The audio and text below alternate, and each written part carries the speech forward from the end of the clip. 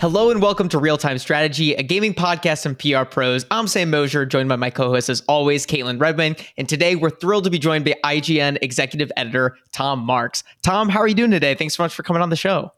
I'm good. Thanks for having me. It's a pleasure to be here. Yeah, Tom, as of this episode's coming out on Wednesday the 31st, so we can still say that this month, Tom was promoted to executive editor at IGN. Congrats, Tom. How many years have you been at IGN now? 6.5, roughly. It'll be 7 in July. So we're very excited to talk about, all things IGN this year, including reviews, digging into some very big examples already. It's hard to believe it's January. We can already talk about some huge games like Power World, Suicide Squad, Kill the Justice League, and Last of Us Part 2 Remastered. We also have a little bit of a segment at the end of the show, Tom, where we talk about pop culture. So we're excited to get your thoughts on the Avatar series coming to Netflix.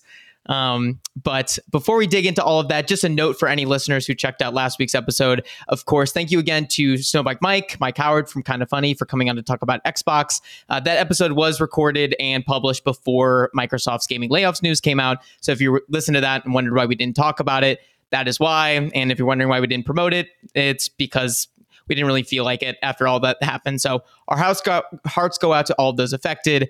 And with that out of the way, just to make sure everybody's aware of what happened with last week's episode, we can now move on to some new topics for this week. Tom, when we have a new guest on the show, we like to ask a get to know you question, a kind of a fun icebreaker. So you've helped at least acclimate me to some of my favorite indie games of all time. I emailed you about the podcast being like, I don't think I would have found one of my favorite games of all time, Celeste, without your 10 out of 10 review. So I thought it'd be fun going into 2024 or, the 11 months ahead, asking, what are your most anticipated indie games for the rest of the year? Yeah. I don't think any of them have release dates yet. And they're all games that are like probably this year, but if the developers wanted to spend any amount of time working on them, I would wait, if that makes sense. Yeah. And one of them, I guess the biggest one is the one that I've been saying for 3 years now, which is Hollow Knight Silksong. I'm a huge Hollow Knight fan. And again, literally Team Cherry can take as much time as they want with that game, and I will wait happily. I cannot wait for that. I got to play it at E3, at the last E3 before that stopped being a thing. Wow. In person, and it was a blast back then, and that was, 5 years ago at this point. So I can't wait to see what they've done with it. The other thing, you mentioned Celeste, so I would be remiss to not mention Earthblade, which I think currently has a 2024 release date from EXOK Games. I always forget if the games is part of the acronym or not for that one. But yeah, Earthblade looks really, really cool. And that is another team that probably pretty much anything they put out, I will be happy to play and happy to wait for. Yeah, those are two great examples. Towerfall, I mentioned Celeste, but yeah, Towerfall is another one of my favorite games of all time. So many hours lost playing to that one. So yeah, definitely looking forward to Earthblade, especially because, we got the one look at it. I believe during Summer Game Fest last year was the first time we got a look at it. Tom, based on your own speculation or hopes for what it is, what genre do you think it slots into? Because Towerfall and Celeste, while both 2D games, are wildly different gameplay and, design wise. Yeah, I think from what we've seen, they've shown little glimpses here and there of it, right? And it looks somewhat like this is an unfair thing to say because it's sort of reductive, but it looks sort of like Celeste and Towerfall mixed a little bit, where you've got that Celeste-y platforming, but then weaponry or combat, that sort of thing. So I'm hoping that they just again, that team, I have so much faith in them. I just sort of trust what they want to do and where they want to find the fun and how they go. So they could tell me it was a Metroidvania and I'd be happy. They could tell me it was a fully linear platformer. I'd be happy. I will play what they put in front of me. I had to go to their website because I thought they had said it was a Metroidvania, but I must have just been coming to that conclusion from looking at the images, because they just say a 2D explore action game in a seamlessly pixel art world. I'm like, oh, they haven't actually clarified exactly what it is, but yeah, to me, it's like it's Celeste vibes, but Celeste in more of like a Metroidvania world style. Yeah, I think it's probably safe to assume it has, you know, flavors of that at the very least, right? Yeah. Well, yeah, those are high on my list as well. Like you said, if they end up being 2025 or please, you know, forbid 2026 games, like I'll be there. Cannot wait. So yeah, definitely worth keeping an eye on those. And you can tell I have a type, right, between those two picks. I have something I like and I want more of it. Yeah, another one like in that kind of vein that I'm definitely keeping my eye on is Animal Well, which I believe is a first-time developer, but I know has gotten a lot of attention as of late because it's coming from content creator Donkey's publishing label Big Mode. So I know that made some very positive waves, and I believe PAX West last August or September. So I'm definitely keeping my eye on that as another like 2D platformer exploration fan to look out for. Yeah, I actually got to play a preview of Animal Well before Donkey's publishing studio picked it up, which is nice. great that they did. This was a while ago, and I was really impressed when I wrote about it on IGN, and that game is really cool, at least the version I played, because it's taking a lot of familiar platformy Metroidvania-y ideas and sort of just twisting them or not doing quite the expected thing, right? Like in the build I played, instead of like a double jump, you had like a bubble wand that you could blow a bubble and then jump on the bubbles to get higher. So there were like little things like that were just like a little bit different. And yeah, so I'm excited. That's another one I'm excited to see whatever the full version turns into for sure. Yeah, and the atmosphere of that one I feel like atmosphere is very hard to portray in trailers. It's often having to really just immerse yourself and play it yourself. But even just in the 1 minute, 2 minute trailers we've gotten from that game, they've done a great job of portraying the atmosphere. It gives kind of that isolated, haunted vibe that you sometimes get in certain Metroid games. So I'm excited to explore kind of that haunted, like ghost animal vibes that I've gotten so far. But that's much to look forward to for this year. But to start off this year, again, Tom, talking about you getting promoted to executive editor, tell us about what you were doing at IGN leading up to now and how your job has now changed as executive editor. Yeah, my IGN journey is a winding one. I got hired in 2017. I was at PC Gamer for 3 years. And then I got hired as the PC editor at IGN in 2017. And that was back when we still were trying to do platform verticals, right? So we had somebody that was the Xbox editor, we had the Nintendo editor, the PC editor, right? And we were trying to do these specific platforms, sort of not like keeping them fully separate like in the older days of IGN, but, you know, letting someone be in charge of that beat, basically.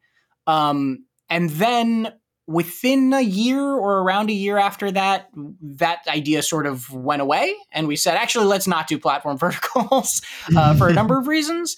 And then for about a year or two, I was kicking around as basically just like a general editor role where I would do features or op-eds or previews or reviews or whatever.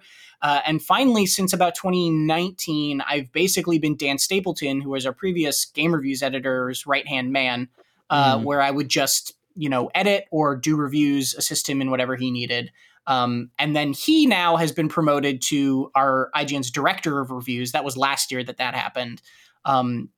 So he's overseeing reviews as a whole on IGN, and now I'm leading game reviews specifically. So we had Dan on the show in November of 2022, right around, I mean, the phrase had been kicked around a long time, but it was one of the, review seasons of that year. It was God of War Ragnarok. He was coming off I want to say 100 hours on Midnight Suns, which was fun to get, right. Catch him on the tail end of that.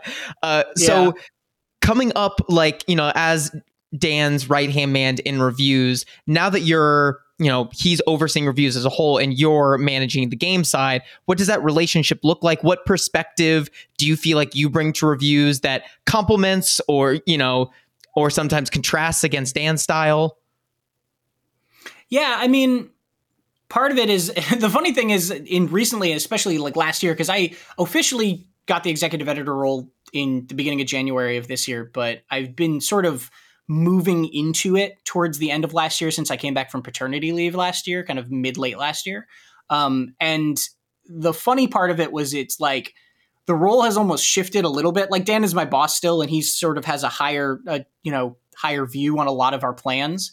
But last year in November and December, when it was that busy review season again in October, I was leading the charge and he was assisting me rather than the previous few years, which had been the other way around, where he would be like, okay, it's overwhelming. Like there's way too much stuff going on right now. What do you need a hand in? Right. So he's still there. We're still working together pretty closely. And he is in charge of, guiding our overall vision of this sort of stuff, where I'm in charge of the more day-to-day assigning, editing, that sort of thing. And so it's definitely, we're still working really close and we still have a lot of ideas to sort of bouncing off of each other of, well, should we review this game? What do we do about this game? Is this, remaster? How do we handle that? That sort of stuff is still a lot of, it's still a collaborative process for sure. Love it. Well, and that leads us perfectly to, I would recommend anybody curious about game reviews, IGN's process, to go check out that episode with Dan. It was a great conversation.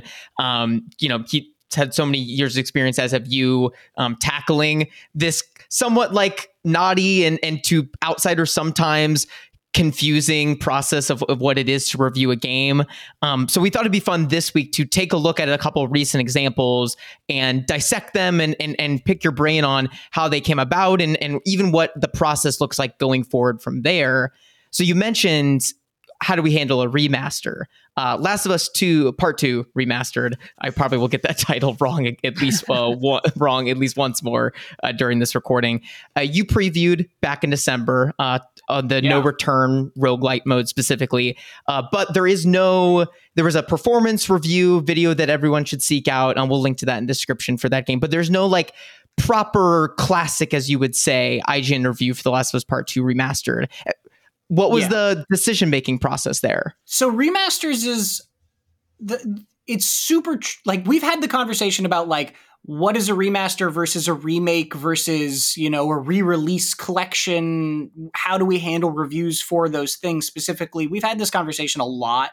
And I think with remasters specifically, where we ended up settling was like, it does not make as much sense for us to do a full scored review of a remaster, because in our perception, not as much has changed about those, and we have a review, right? Mm-hmm. So if this is absolutely no disrespect to the work that has been done on Last of Us 2 Part 2 Remastered specifically, right? Because it looks great and the no return mode is a lot of fun, but sort of in the reader service side of things, would somebody be served just as well reading our original review and then going to a performance review and learning what's changed, what's different, how it runs, how much better it looks, kind of as a companion to that, rather than, reviews are time consuming and costly from a resources standpoint. So like, we don't really want to redo all of that work if we're going to come to basically the same conclusion anyway, if that makes sense. Or in the case of, Jonathan Dornbush doesn't work at IGN anymore, who reviewed Last of Us Part 2 originally. And so what if we get somebody else to review it and they're like, actually, this game sucks, right? And that's a totally valid opinion to have, because reviews are opinions. And if someone can back it up with their words and argue that point well in their review, then, they're not wrong. You can't be wrong about your opinion.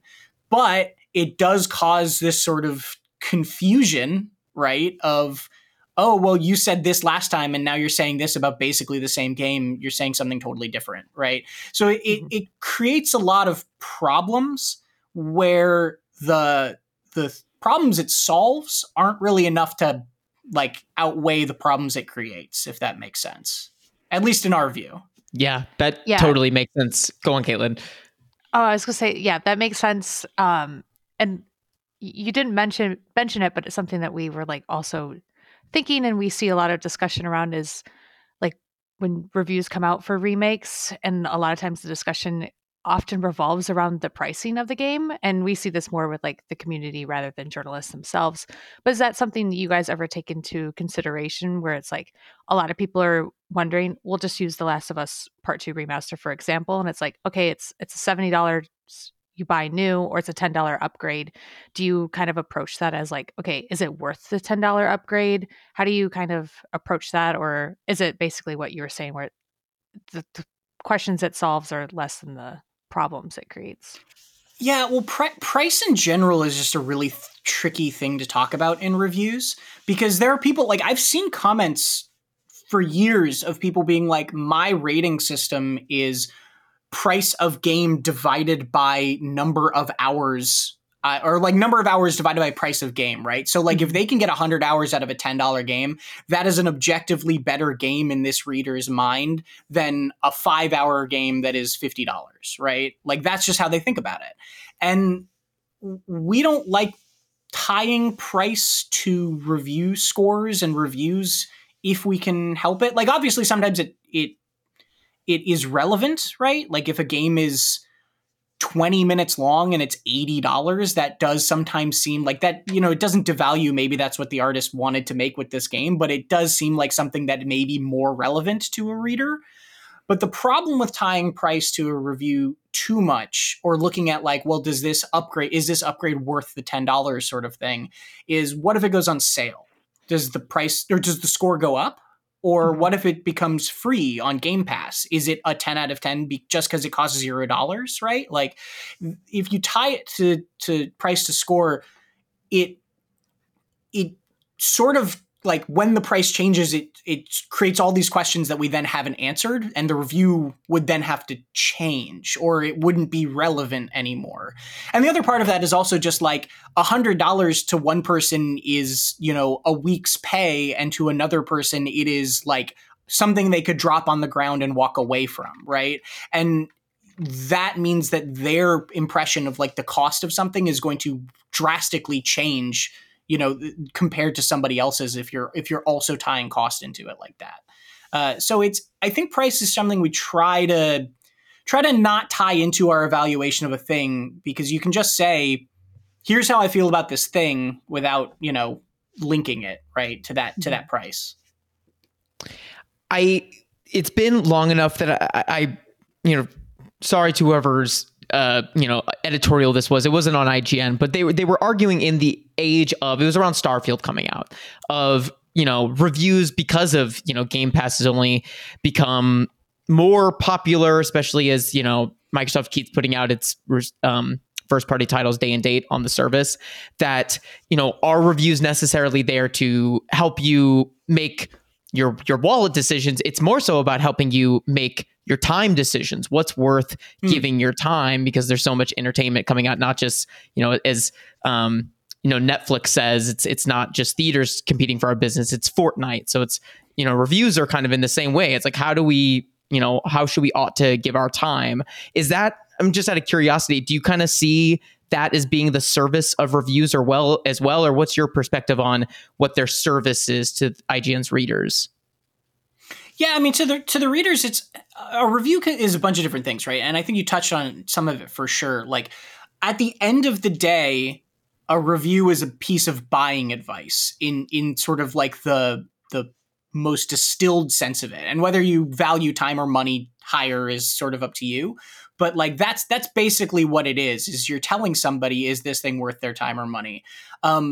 There are other places who completely validly will treat reviews more like art criticism, right? Or will go into sort of that side of it much more deeply. We like to think we can try to, you know, you can do both, right? But at the end of the day, to our readers, like we are trying to tell them, here's how we felt about this thing, about this game or movie or TV show or whatever. And you use that to decide whether you want to spend your time and money on it. And I think you're definitely right that like so much stuff is coming out nowadays that, and you know, there's the controversy of like games going up to $70, but also there's never been more like $30 and less great games on Steam coming out all the time. So games are more expensive than they've ever been, but they're also in some sense cheaper. And so you really just have to, it is really what you play and what you choose to spend your time on, I think, is a big part of it, especially as developers continue to try to make games be life games where you're playing for years after they come out and they're not just one and done, right? And you don't have, like, I played a ton of League of Legends for a long time, and I didn't really play much else while I was doing that, right? So you don't have time for a lot of those games in your life. Yeah. So when then it comes to something like No Return in The Last of Us Part 2 Remastered, I guess first off, starting with, you previewed it. Have you given it much time since it's released? Would you still recommend it to fans of Part 2 on PS4 who haven't made the the $10 upgrade to the PS5 version? I have not gone back and played it yet, actually, since release and since that preview. I mentioned this. I had a kid 7 months ago, my first kid, and I have only just started transitioning in the last month or so back to like playing games recreationally consistently. Fair. It was a long period of when you get to the end of the night and she's asleep, I just like want to not do anything with my brain. So I missed that. I missed a bunch of big things from last year that I'm still waiting to go back to, actually. So I had a little bit of a gap in the last half of 2023. No, I can't even imagine what that backlog looks like. Yeah. Well, congrats on the baby, though. Thank you. That's exciting. That's much cooler than a backlog. That's for sure. Yeah. Who cares about the backlog at this point? Yeah, exactly. We had to be clear, it was worth it. It's a good thing. I'm not complaining.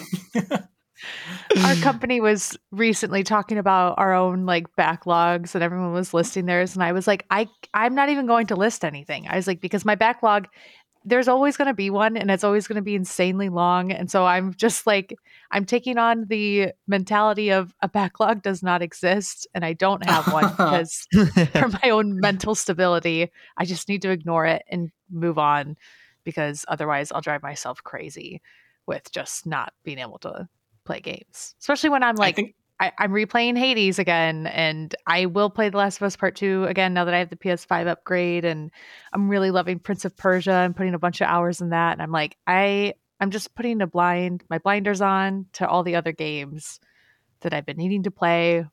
Biggest one being Final Fantasy VII. We'll talk about it another time. But to me, I'm like, no, backlogs no longer exist in 2024. They're gone. That's reasonable. It's totally reasonable. It's a good resolution to have. With No Return, then, was there ever conversation about reviewing that individually? Like what? So when the decision then is that we're not going to do a standalone review of The Last of Us Part 2 Remastered, then what does the conversation look like there? And like whether something's a feature or an impressions piece, et cetera, et cetera. Yeah, I mean, that's an interesting question. I don't think we ever considered reviewing No Return on its own specifically, because generally when we do stuff like that, we want that thing to be standalone, right? Or purchasable and kind of like to be able to live on its own. And while you can upgrade into getting it for $10, I think that, you still need to have owned the PS4 version. Mm-hmm. So it feels sort of linked in that way. I think probably,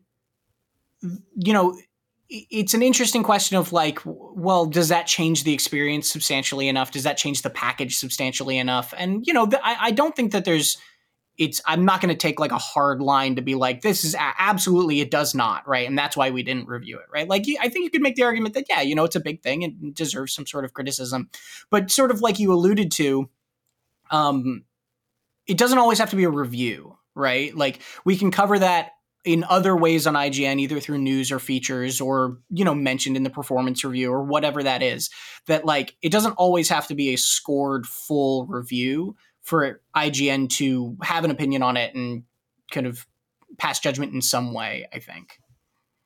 Yeah, that makes sense to me. And again, it's about what's most valuable to the readers. And like you said, if no matter which way you slice it, getting No Return is either going to like require having already spent $60 or whatever it was on sale between now and between 2020 and now, or spending the full $70 on the the PS5 SKU. So that makes sense. And we like getting nerdy here with the coverage decisions and stuff. So thanks for breaking that down for us. Yeah, totally. You mentioned, there being more games than ever, and you specifically listed the $30 price point, which I don't know whether it's intentional or not, because of course the $30 game on Steam at the moment is Power World. Did I accidentally segue? I'm sorry, I did not realize. Perfect. I love it. Accidental segues are the best.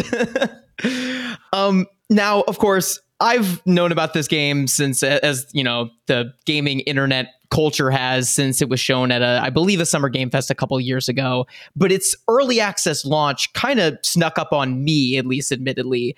What did the IGN editorial room look like when it was pretty soon announced that this would be out within a week? And did it become a priority, or was it not until the virality of its launch was so clear that coverage plans came into fruition? Well, so coverage plans definitely, I can't speak for all our departments, but expanded after it exploded. That's for sure. Because I don't think anyone in the world expected it to be as large as it has become, right? Yeah. As popular as it has become. But we had this one, Travis Northup reviewed this game for us. We had it assigned to him early, mid-December. Okay. We knew that, and that's early for us, right? Like we knew that it was coming in January generally, or that was what they had said was January generally. And then we didn't get an actual date until early mid-January. But we knew Travis has reviewed survival games for us before. He's reviewed shooting games for us before. He's a Pokemon fan. He also has a history with reviewing, to put it politely, sort of janky looking games for us. There was an air of that before this game came out, right? That it was sort of like your Pokemon with guns was like a very weird sort of thing.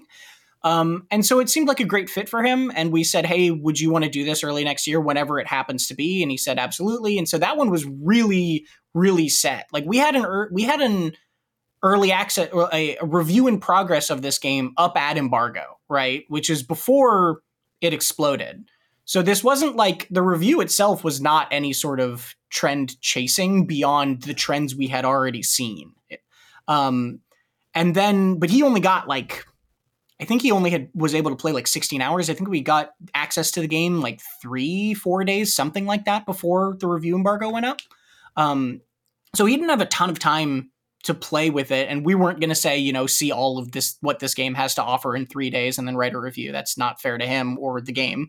And so we did a review in progress of it at first, and then the following week we did a full review for the PC version, and then a few days later did a separate review specifically for the Xbox and PC Microsoft Store on PC version, which is the version you get through Game Pass, because the developers even said themselves that this was an older version of the game by a few builds because of certification was taking a long time, or I'm paraphrasing, but it was something along those lines. So that version of the game is actually older and buggier and a little bit more of a mess.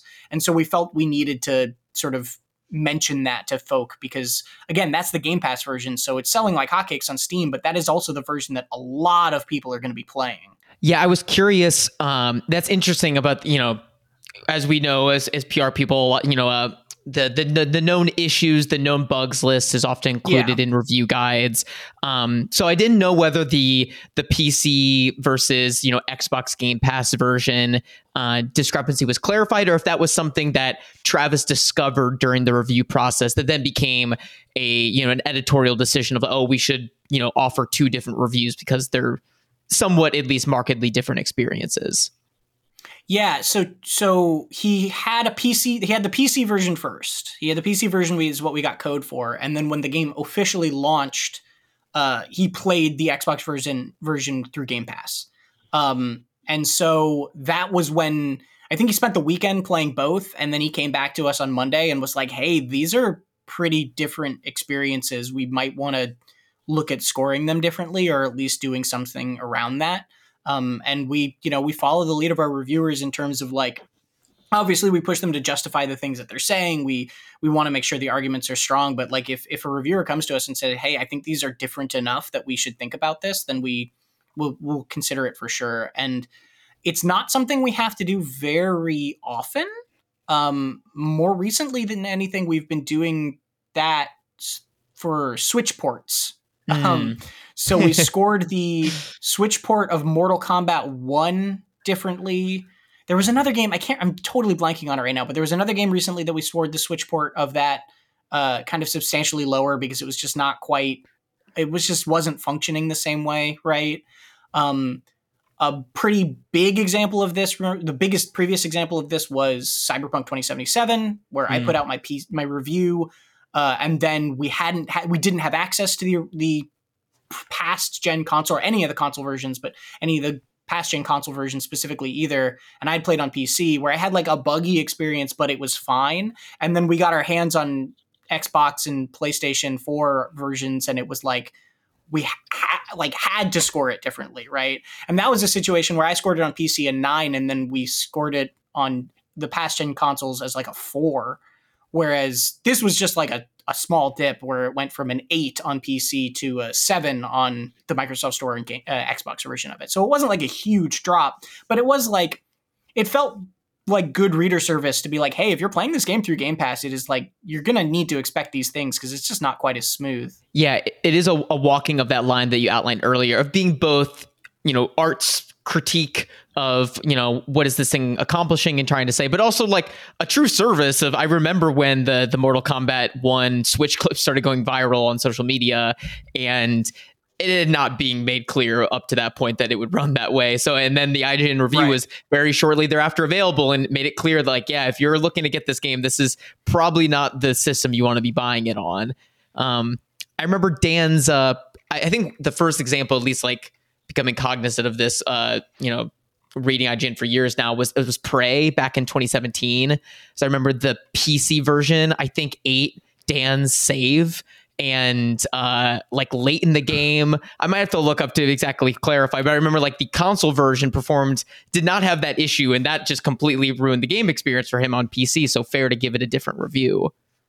Yeah, that's one that kind of haunts Dan to this day in terms of that. Like I think he handled that situation as best as he could. It was basically he hit a game breaking bug and tried to do everything he could with talking with, Bethesda about how to resolve it. And I wasn't there at the time. I've only heard this secondhand from him, but like trying to figure it out and couldn't resolve it. And so he literally could not finish the game. And so he had to give it a score as sort of representative of that. And then when they fixed the bug, he updated the score and brought it back up, because then suddenly he could like the game as much as he was liking it, or score the game as much as he was liking it. Right. It's a tough situation with that. Another time we've done this is the Switch port of FIFA, like 5 years in a row or like 4 years in a row, was literally like if you looked at the Switch page, like store page for it, was like, this is the same version of FIFA as last year with no gameplay changes and just new like team kits and players, basically. And they were very upfront about it. They even called it the Legacy Edition, but we scored that differently from the normal version of FIFA every single year because it was a different version of the game and it just was not representative, right? So It's not something we do.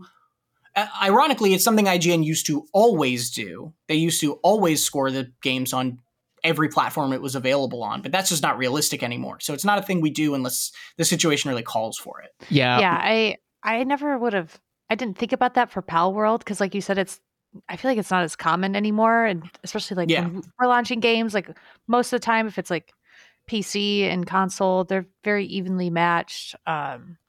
Or like a developer, oftentimes, if it's like the Xbox, they can't get approvals. A lot of times they wait to launch on that console until the current version that's also out on another platform matches the console version and gets approved. I didn't know that they had made the choice to launch it just with an older version, but maybe in this case that was the right choice just because of the viral aspect of Pal World, and they know that more people are going to continue playing it, even if it's not the most up-to-date version. But yeah, that's something that I feel like I don't pay enough attention to when I'm looking at reviews and don't think about as often. Yeah, and if they update the game, right? If because that's, I think it was a similar situation, right, where they just didn't wait, like you said, and they had this sort of older build of the game available, so that's what they put out. And if they are Yeah. able to get through certification and update it, and then we'll update our review, like we'll put a note in the review saying, "Hey, this review is not relevant anymore because these versions are now at parity," and so Yeah. go read our PC review because it's now relevant to both, right? And Yeah. whenever that happens, we're happy to do it. It's just like, it's not a thing we really want to wait on, because if they can't tell us when it's going to happen and we don't know, then we're waiting weeks for, or months or whatever it's going to take, an undetermined amount of time. And this is the version people are playing right now. Yeah. This isn't like necessarily the same, but another instance where like you guys may update reviews is like, so Pal World, for instance, is in early access. And I know the devs have said it will be in early access for at least a year. So thinking like, if the full version comes out next year, is that something you guys will look at reviewing again? Does it just mean just like updating the current review, depending on if a ton has changed since the early access review? Also thinking just like Hades 2 will come out in early access, and since the first Yeah. game was such a success, I know a lot of people will probably be looking for reviews for that as well. Yeah, so when we do an early access review, we almost always do it with the expectation that we will do a 1.0 review as well. It's not necessarily something we like absolutely hard commit to, because sometimes that, by the time you get to the 1.0, sometimes a game will never come to 1.0. By the time you get there, no one is playing it anymore, and the 1.0 is just sort of like kicking it out the door to get it like a stamp on it, and it just wouldn't be relevant to people, right? Or there are sort of corner situations like that. But generally, we do an early access review because, like you said, like they want to know now, right? You can say, well, the game's not finished and it's going to change and it's going to get better, but like, we're very clear about, we say early access review in the headline, and we say, so far this is how it's feeling. Obviously, hopefully this might change. They've said we'll mention if the devs have said, we're not going to, like, if there's only, this is totally making this up, but like, if there's only 2 bosses in a game and we're like, well, there's just not enough bosses, we're not going to like lambast them for that if the devs are like, yeah, there are more bosses coming, right? Like, that's unfair to sort of use that as a cudgel when we know it's something that's part of early access.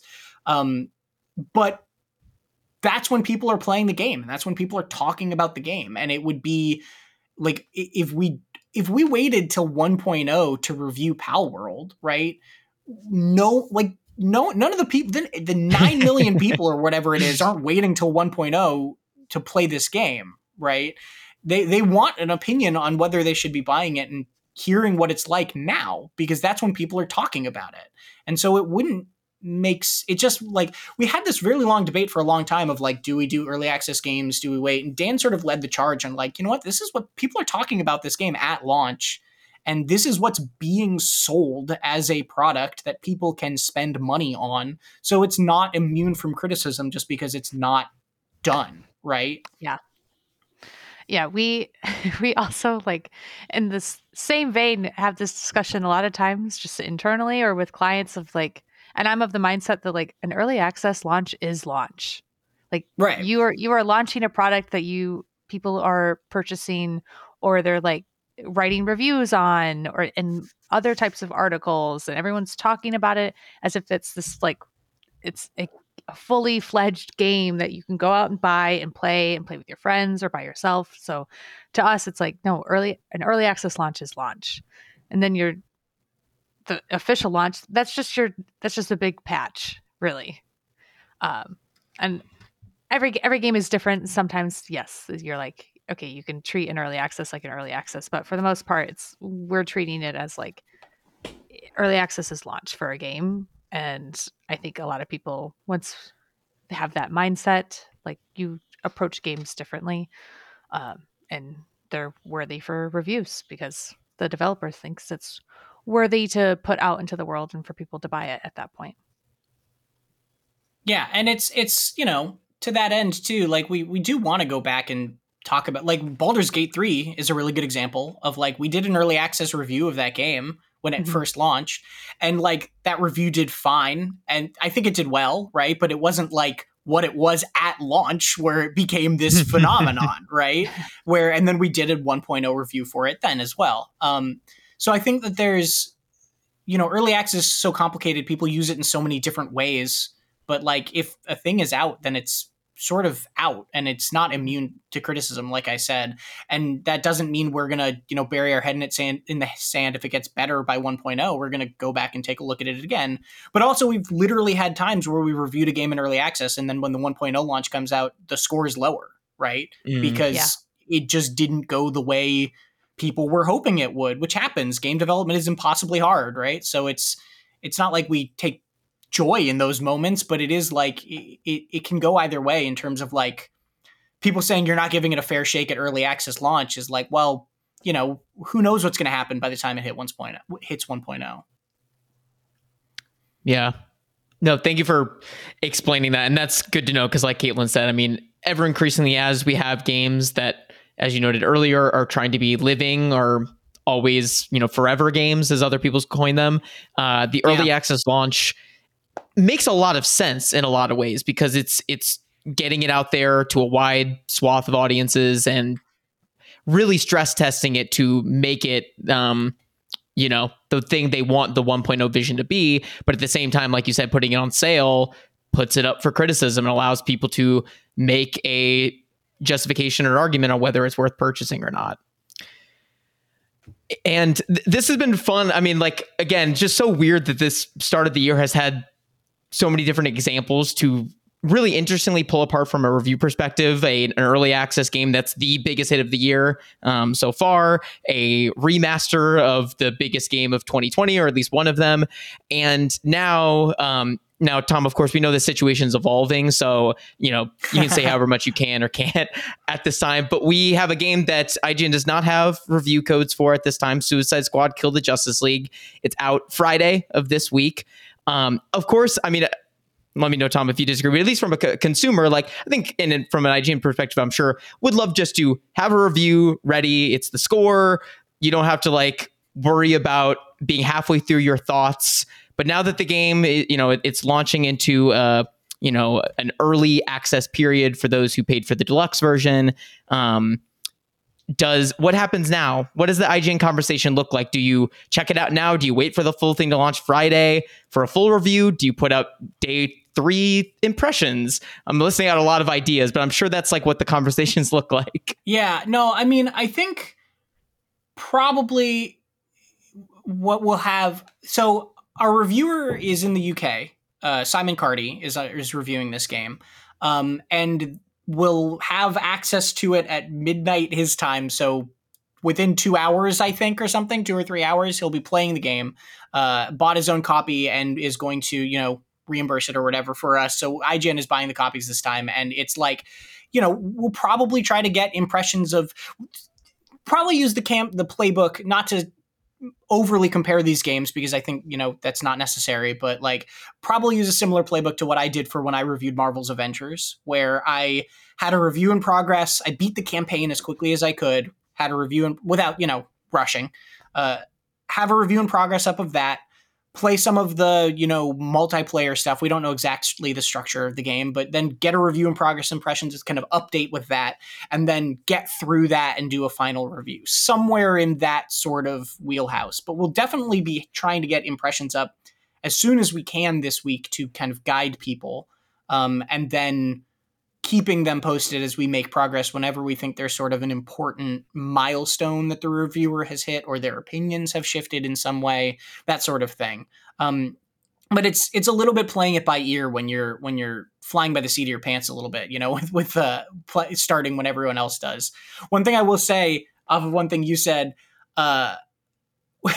anytime it drives us crazy in any time a game is framed as having an early access period like this, because as far as we consider it, today is launch day. right? Or if you want to be generous about it, tomorrow because it's midnight, right? But like it launches at 9 p.m. tonight on Pacific time, right?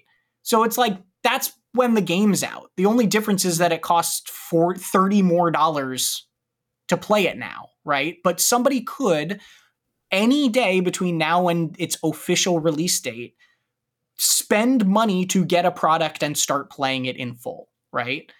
That so it's out. Like that's how we consider it, is it's out. And sometimes, and I'm not lumping all of these early access periods in on one thing, because sometimes they're, it's only 10 hours of the game, or it's only up to a certain mission or something like that. And that's different. That's like you get a taste of the game and then the full thing will launch later. But at this point with a game like this, it's just out if you can spend money on it to play it. It doesn't matter if that's slightly more expensive to do so in terms of like it being open for evaluation. Yeah, I'm with you. I'm not a huge fan of being able to just spend more money and get access to a game before everyone else. I also don't even know if all those people have access. Before I jumped in here, I saw that they were having server issues. So yeah, any live aspect of the game, like even the people who paid more can't get into the game right now. Part of me wonders if that's why reviews are kind of being held, if they're figuring out some of the live aspects of the game and trying to work out bugs before launch day, and kind of want reviews to be of like maybe after that day one patch. I know it's so easy and I get it, and I sometimes fall victim to this too, where everyone's like really worried that if review codes aren't being sent out ahead of time, everyone's like, oh, the game must be terrible or like really bad. Right. That's not always the case. There are many, many reasons why review codes might not be sent out. It is very fair though for your outlet or any outlets like IGN to put out a statement of like, hey, we don't have review codes, we're not getting them. So there's not going to be a review right before the game launches or day of. Because I know a lot of people, they might go to IGN for all of their game reviews. And if they're not seeing this game, are going to wonder why. I appreciate the being frank in the statements, but for a lot of people listening and out there, I just want them to remember it doesn't mean that the game is going to be bad. Yeah. Well, so two things there. Definitely, like, I think people sometimes forget, people who are very clued into games, that like IGN's audience is extremely broad and not everyone is following the drama around whatever game. So it doesn't matter to the person who's just checking IGN for a review. Like, they don't know everything that happened around it. They just don't see a review from the game and they don't know why. So we like putting out statements like that just to be like, hey, here's the situation. We didn't get it early. We'll have one as soon as we can, right? It's really just a PSA for those people more than anything else.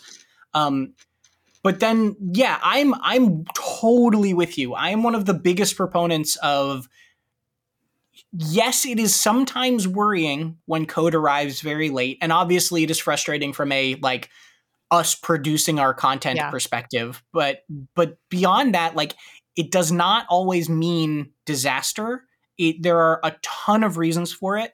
I think that if they were having server troubles or really wanted the servers to be open with a full population rather than, just a reviewer population, I think that's totally justified. That hasn't been what they've specifically told us of why we didn't get code. But like, if that was one of the reasons behind the scenes, I get it, right? Like that makes total sense. But it is, it's not always this sort of like huge red flag that this is going to 100% guarantee disaster. And I think people do treat it like that. And there's precedent for why you might want to, but it's not like guaranteed, right? We're still going into this with a fully open mind, and we'll just, our reviewer will play the game and see how they like it, right? Yeah. I mean, we know from behind the scenes, like, and I'm sure you do too, from being in conversation with devs and publishers about these review codes, is like a totally fine and great game can like have a long certification period or just have one little weird thing that holds up certification. All of a sudden review codes aren't available until it's too late. And so, I mean, I grew up, reading, like really appreciating these articles. So, like you said, as a service, they're really appreciated. I remember like a game I'd be really excited for coming out, and I'd Google search when I'd get home from school that day, IGN review game title X, and I wouldn't see it, but I would find the article about why isn't there a review available. So I think it is a good reminder, as much as like people like us are online, that there are people who aren't as online as we are who need just a quick search and reminder about where certain coverage or review might be. Yeah. So on the note of those audiences and the swaths of people that IGN service and check out the site, I guess on the probably the more hardcore side, I am a bit curious, Tom. I know you and Dan recently did what I had not seen before, an annual AMA on Reddit about IGN game reviews. How long has this been going? And in the case of this year, what did you all learn? So it's coming back. Dan did it, I think, in like from 2015 through 2017, 18, okay, somewhere around there. So he did it for like 4 or 5 years in a row. I think 4 years. And then took a very long pause. It's been like 6 or 7 years since we did the last one. And ironically, last year we gave the day before we did our review of that and gave it a 1, and it was the first one we'd given in like a decade. And that got posted onto our games. And so I just went in there on my Reddit account, my personal Reddit account, and just said, hey, I'm Tom. I edited this review. If anybody has any questions, just like, this is a weird one, right? It's the first one we've given in a decade. Just let me know if you want to know how or why this happened or whatever. And that ended up being like a really positive experience of just like people very genuinely curious about the process and all this stuff. So I said to Dan, like, hey, we should bring back the annual AMA and we should just do this, commit to this more regularly, because I think IGN is huge and it's really easy for corporations as big as us to be faceless. And it's really easy to assign assumptions to faceless things. And so one of the reasons we did this is because we want to show that, like, we're not hiding anything. Like, we are trying to be as transparent as possible. I was in that AMA for like all the way through the end of the next day, answering any questions as they came up that weren't like duplicates or very clearly troll questions, right? And like, we tried to be as open and honest. We tried to be as thoughtful with our questions, our answers as possible, because we just don't like, we think about reviews a lot. We talk about this stuff a lot. We talk about our process a lot, and people don't get to see that, but it doesn't mean it doesn't happen. And it doesn't mean that there's not thought put into all of these decisions that we make. So it just was like, it was really great to be able to open up the doors again and just say, hey, people, like, what misconceptions do you have? What do you want to know about? What do you not understand about how we do things? And just sort of talk with people. Yeah, I love that. And that sort of transparency I know Dan was also doing with his column last year, breaking down some of the review process. In this year's, AMA, what were the main themes? Were there any questions that particularly surprised you? One of the things that we got a lot that I was maybe surprised by the frequency of is people being like, you should have multiple opinions or multiple voices in a review. You should have either do what, oh my God, I'm blanking on the name now. The Japanese game reviewer that has 4, they do on a 40-point scale. Famitsu? Yeah, yes, I believe so. I think, Maybe I'm wrong about that, but they, you can confirm while I'm talking. They do 4 reviewers, and then their scale is 40 points, and each reviewer does 10 out of 10 or 10 points, and then the total is that, right? So there's people bring up that a lot as like an example of like, why don't you do this? Or like, why don't you have multiple people play through a game and then average the score? Or why don't you, have an aside with somebody else, say like, I actually didn't like this thing that the reviewer liked as much, which I think are all really good ideas. Dan, as you mentioned, has a column where he actually already wrote about this, right? He wrote about the like question of like, why don't you have as many people play the game as you can and then average the score or whatever, where he dug into why we like, having a single voice on a review, kind of editorially, it's their opinion. We don't want people compromising each other's to like average a score is kind of weird, because if someone hates a game and someone loves a game, is it really a 6, right? Is like very sort of like, I don't know if that's necessarily representative of what the score system is supposed to be. The score system is not math necessarily. But also, reviews just take a ton of time and resources. And so to have people, especially on like really long ones, like the idea of having multiple people review Baldur's Gate 3 is like insane, right? Like you just, that nobody in the world has the budget for that. And so, yeah, it was an interesting thing. The thing I always try to take when something like that comes up consistently is like, okay, we like doing single voices for this such and such reason. We, have our reasons of why we can't always do this because of the resources, but like, what are people actually saying here? Like, what is the desire here behind the specific requests that don't make sense for IGN necessarily? And like, I think that is interesting to me of like, okay, well, people want to see more kind of about like, more people, maybe not necessarily more voices, but like they want a more sort of complete picture from a review rather than just a single score maybe, right? And like that doesn't mean we have any immediate plans of like how we're going to change stuff, but it's like whenever I see something consistent like that, I try to start thinking about like the thought behind it or the sentiment behind it more than just also the specific words people are saying, if that makes sense.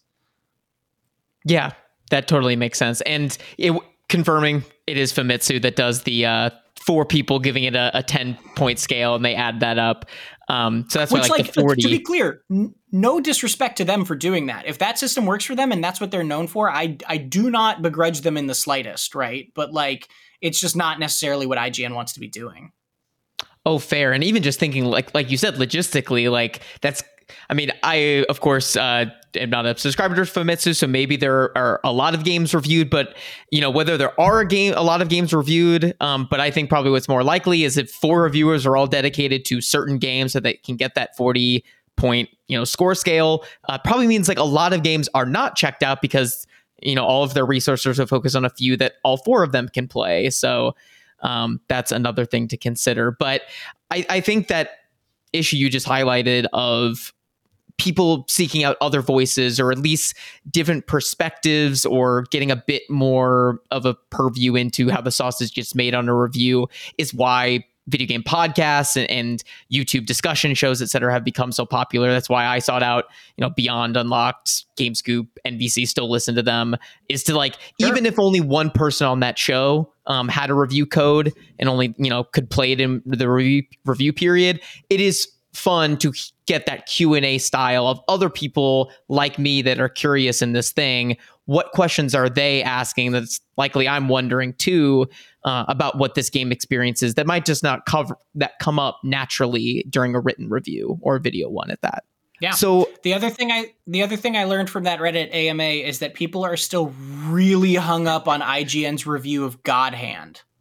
I don't know why after like a decade and a half or something, people are still real like no one who works at like maybe one person who works at IGN even knows that reviewer any like not like I didn't have anything to do with the God Hand review, people. Like, I'm sorry, I cannot give any insight on God Hand.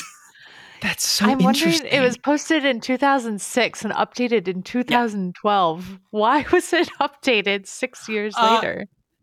So that's probably just like a formatting thing. We've changed the way the site looks a lot, and things break occasionally, and we don't go back and check every single article we've ever published. So occasionally we'll like pull up a thing and be like, oh, this is just like has HTML code in it or whatever, and like clean something up.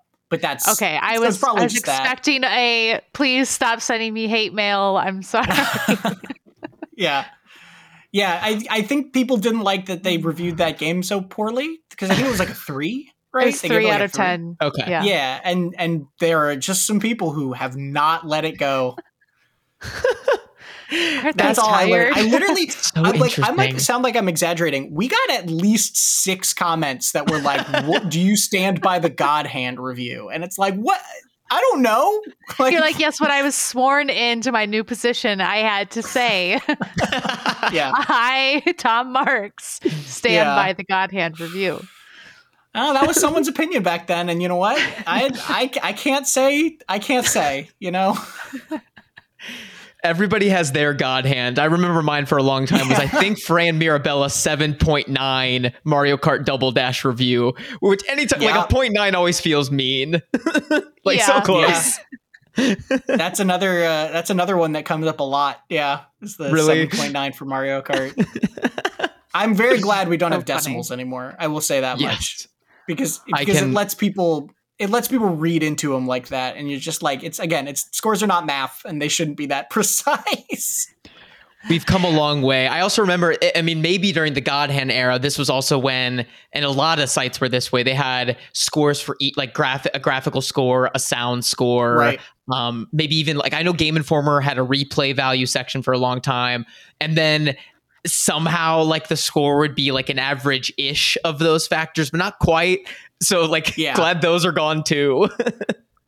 Yeah, oh, go ahead.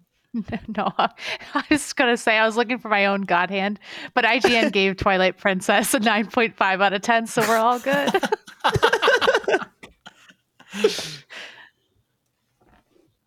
What were you going to say, Tom, about the individual graphic scores or whatever?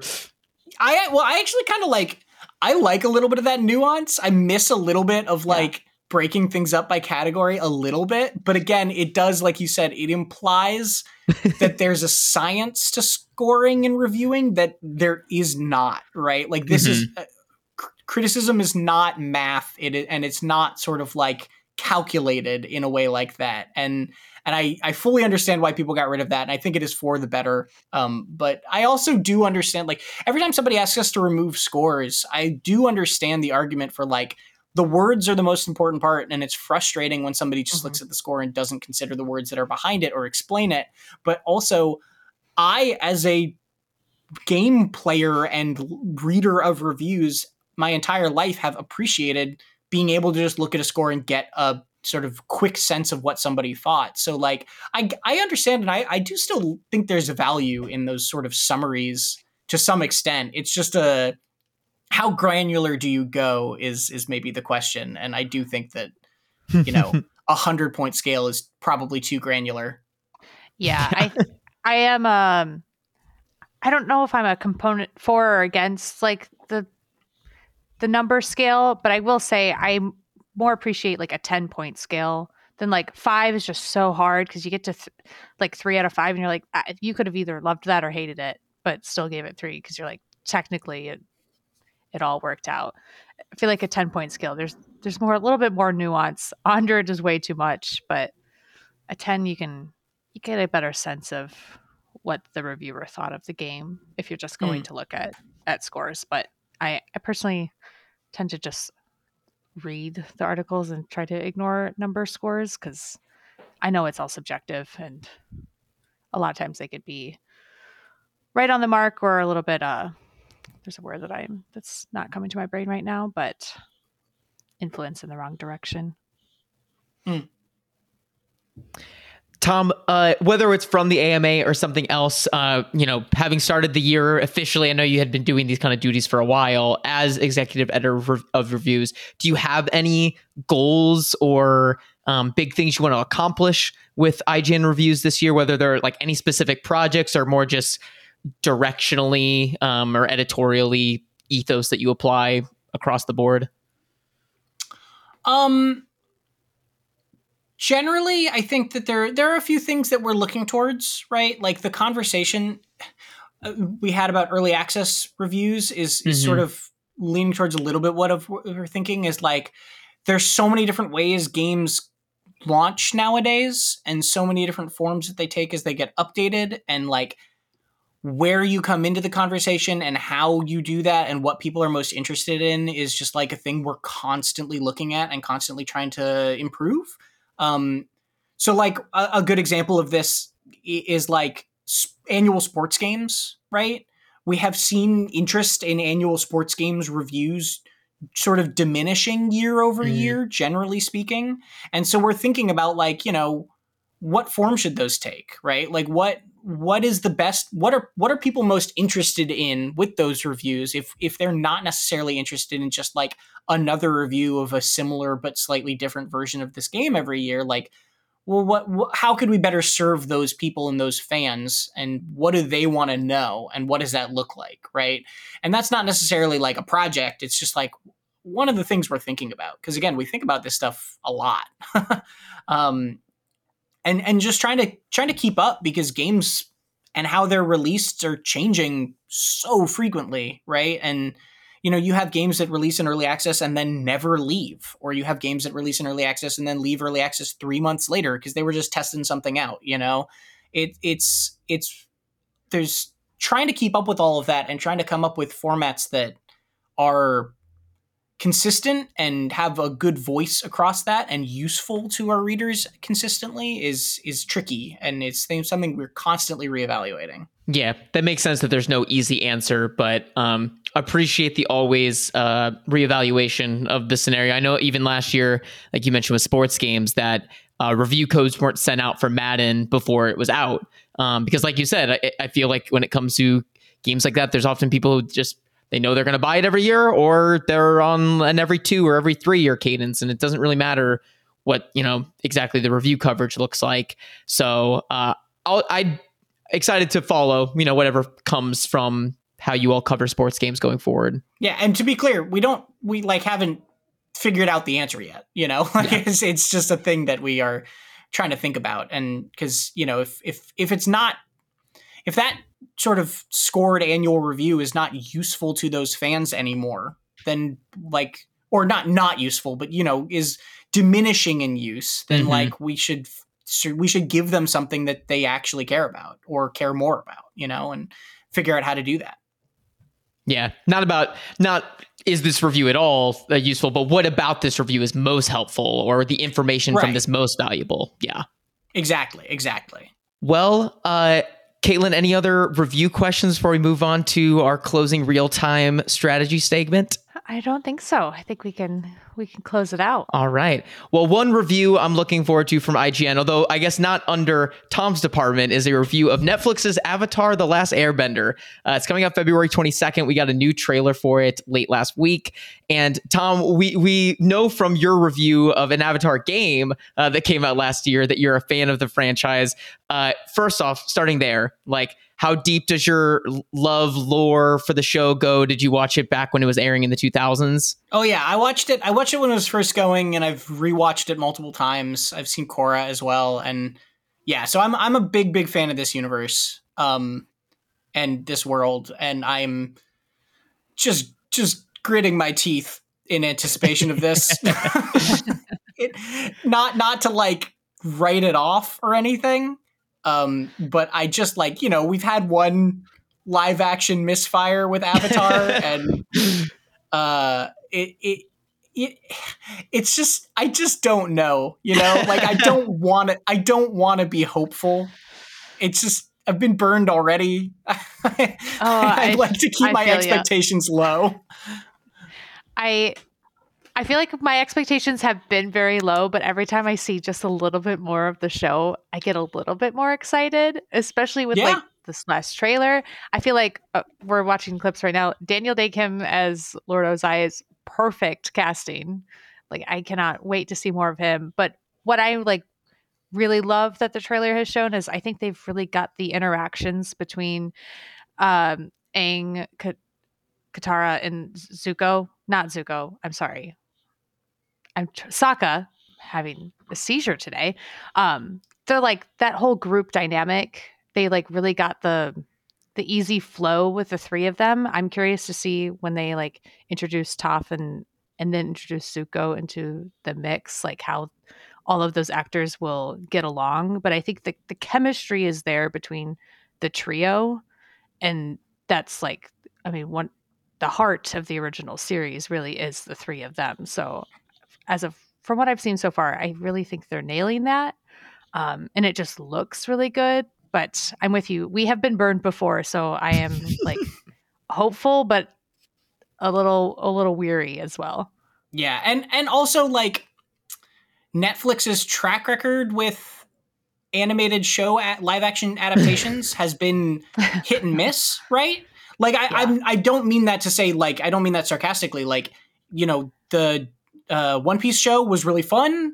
The excuse me, I'm blanking on the name. Cowboy Bebop show was like rougher, right? Like, so they've had these moments where like they've done this before where it's gone well, and they've done this before and it hasn't. And like, I just don't know what to think yet, right? This trailer, like you said, it looks really cool. The actors who they picked seem really like quality, but I just like that doesn't necessarily translate into something that is gonna like make me happy it exists, I guess. Yeah, especially knowing like they have to change the narrative slightly just to account for the actors aging, because Netflix hasn't greenlit additional series. So even from when this was shot, all of those actors that were young teenagers are now like 17 years old. Like, they are aging. So I know the creators thought about that when making this first season. So I don't think the comet is a thing in this first season. I'm not sure if it won't ever be, but they've just, the story is a little bit different. But we know like that's typical when you're changing mediums or mediums. Yeah, I mean, it goes from animation to live action. I'll count that as a change of medium, but it'll be, I'm curious to see how they've tackled that.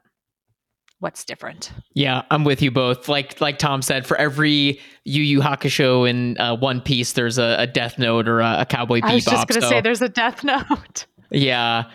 So I'm willing to give it the benefit of the doubt, but of course, like the uphill battle that this show has was that the creators left like halfway through it. So there's just the question of like what happened behind the scenes. Like, what about, maybe it was just scheduling or other priorities and wanting to do something else. But naturally, that is going to make fans a bit skeptical when the people that gave us this thing that we love so much in the first place aren't involved in the retelling or remaking of it. But it was easy to write off when that's all we knew about it. But like Caitlin said, every time we see it, I'm like, okay, maybe it will be at the very least be a fun exercise, as a lot of these like live action remakes are, in seeing characters and creatures and storylines we love so much just done in a new format, even if it doesn't add much to it. So I think we'll just have to wait and see there. Any other thoughts on Avatar or the Netflix Avatar show before we close for the week?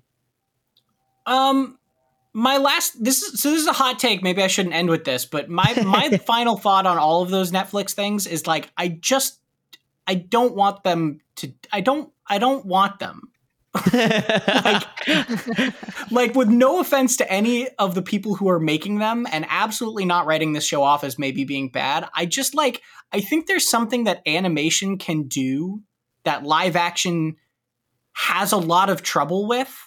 Mm-hmm. And it causes the translations of these stories to have a big uphill battle. And I think that they can just live as animation. Like, I think that there are some people or executives out there who think that cartoon shows are like not the final form of an art, and that they can't, like, they're somehow lesser because they're a kid's thing, and that they're not like fully formed until they're live action. And I just reject that idea completely and think that a one season TV show of an anime is like one of the peak forms of entertainment for me. And it doesn't need to be live action, I guess. That's all. No, I know that could be seen as a hot take. I'm with you, Tom. I don't quite understand like the Disney machine pumping like those out on the film side, like with Little Mermaid last year. Right. And yeah, like because the kind of what I was getting at, maybe not brave enough to say, but thank you for opening the door for letting me to say is like, I think the best thing this can be, or any of these can be, is like, a fun way to see something, we've already seen in a new way. Like, I don't like, it will never supplant it. It will never be the superior version. Just because we have such fondness for the story it's told itself, but like you said, just the medium affords a sense of wonder and adventure and like set pieces that are just often just financially not feasible in live action. But oh no, or look a little hokey with animation or whatever, right? Like you'd have to spend so much money to get Appa to look like really perfect, right? Whereas Appa as a drawing just looks great. So it's just a really big uphill battle, and I wish all the people making them the best. I want you to like keep making them if you're making them, but like I just don't need them to exist if that makes sense. I would agree with that. Even if I'm like, oh, I think a lot of it looks good. Ultimately, I would love some original animation shows, but there's this war on animation when it comes to some studios right now. So this is what Netflix and the studios are deeming as popular and what's going to make them money, and we'll see. I hope it's fun. But yeah, hope it's fun. Yeah. I mean, as I'm sure some of these executives know, like this will probably be like my parents' first exposure to Avatar: The Last Airbender because, they do tend to skip on the animation, but, Netflix live action original series or, adaptation series, they'll check out. So I guess at the very least, they'll have viewers there and I hope they like it. Oh, well, for now, Tom, thank you so much for coming on the show. It was a blast talking about you about Avatar and all things IGN Reviews. Where can the people find you listening to this episode? If you just Google Tom Marks IGN, you'll find my author page, which has all of my videos, all of my reviews. Doesn't have the stuff I've edited, but, that's the role of an editor is behind the scenes. You can find me at Tom R. Marks on Twitter, too, but I try not to go there very often. I think I'm at Tom R. Marks on other platforms as well. But yeah. Perfect. We'll link to that author page in the description of this episode. We'll also link to Travis Northrup's Pal World review, which we were showing earlier in this episode. We'll also link to The Last of Us Part 2 coverage, as well as whatever Suicide Squad things. We're recording this on Monday. However that story has evolved since Wednesday, we'll include the latest in the description. You can find this show everywhere at Real Time Strats. Email us at podcast@triplepointpr.com. You can find me everywhere at Sam Scott Mosier. Find Caitlin everywhere at Caitlin Redwing. And until next week, thank you all so much for listening. Thanks, everyone. So long.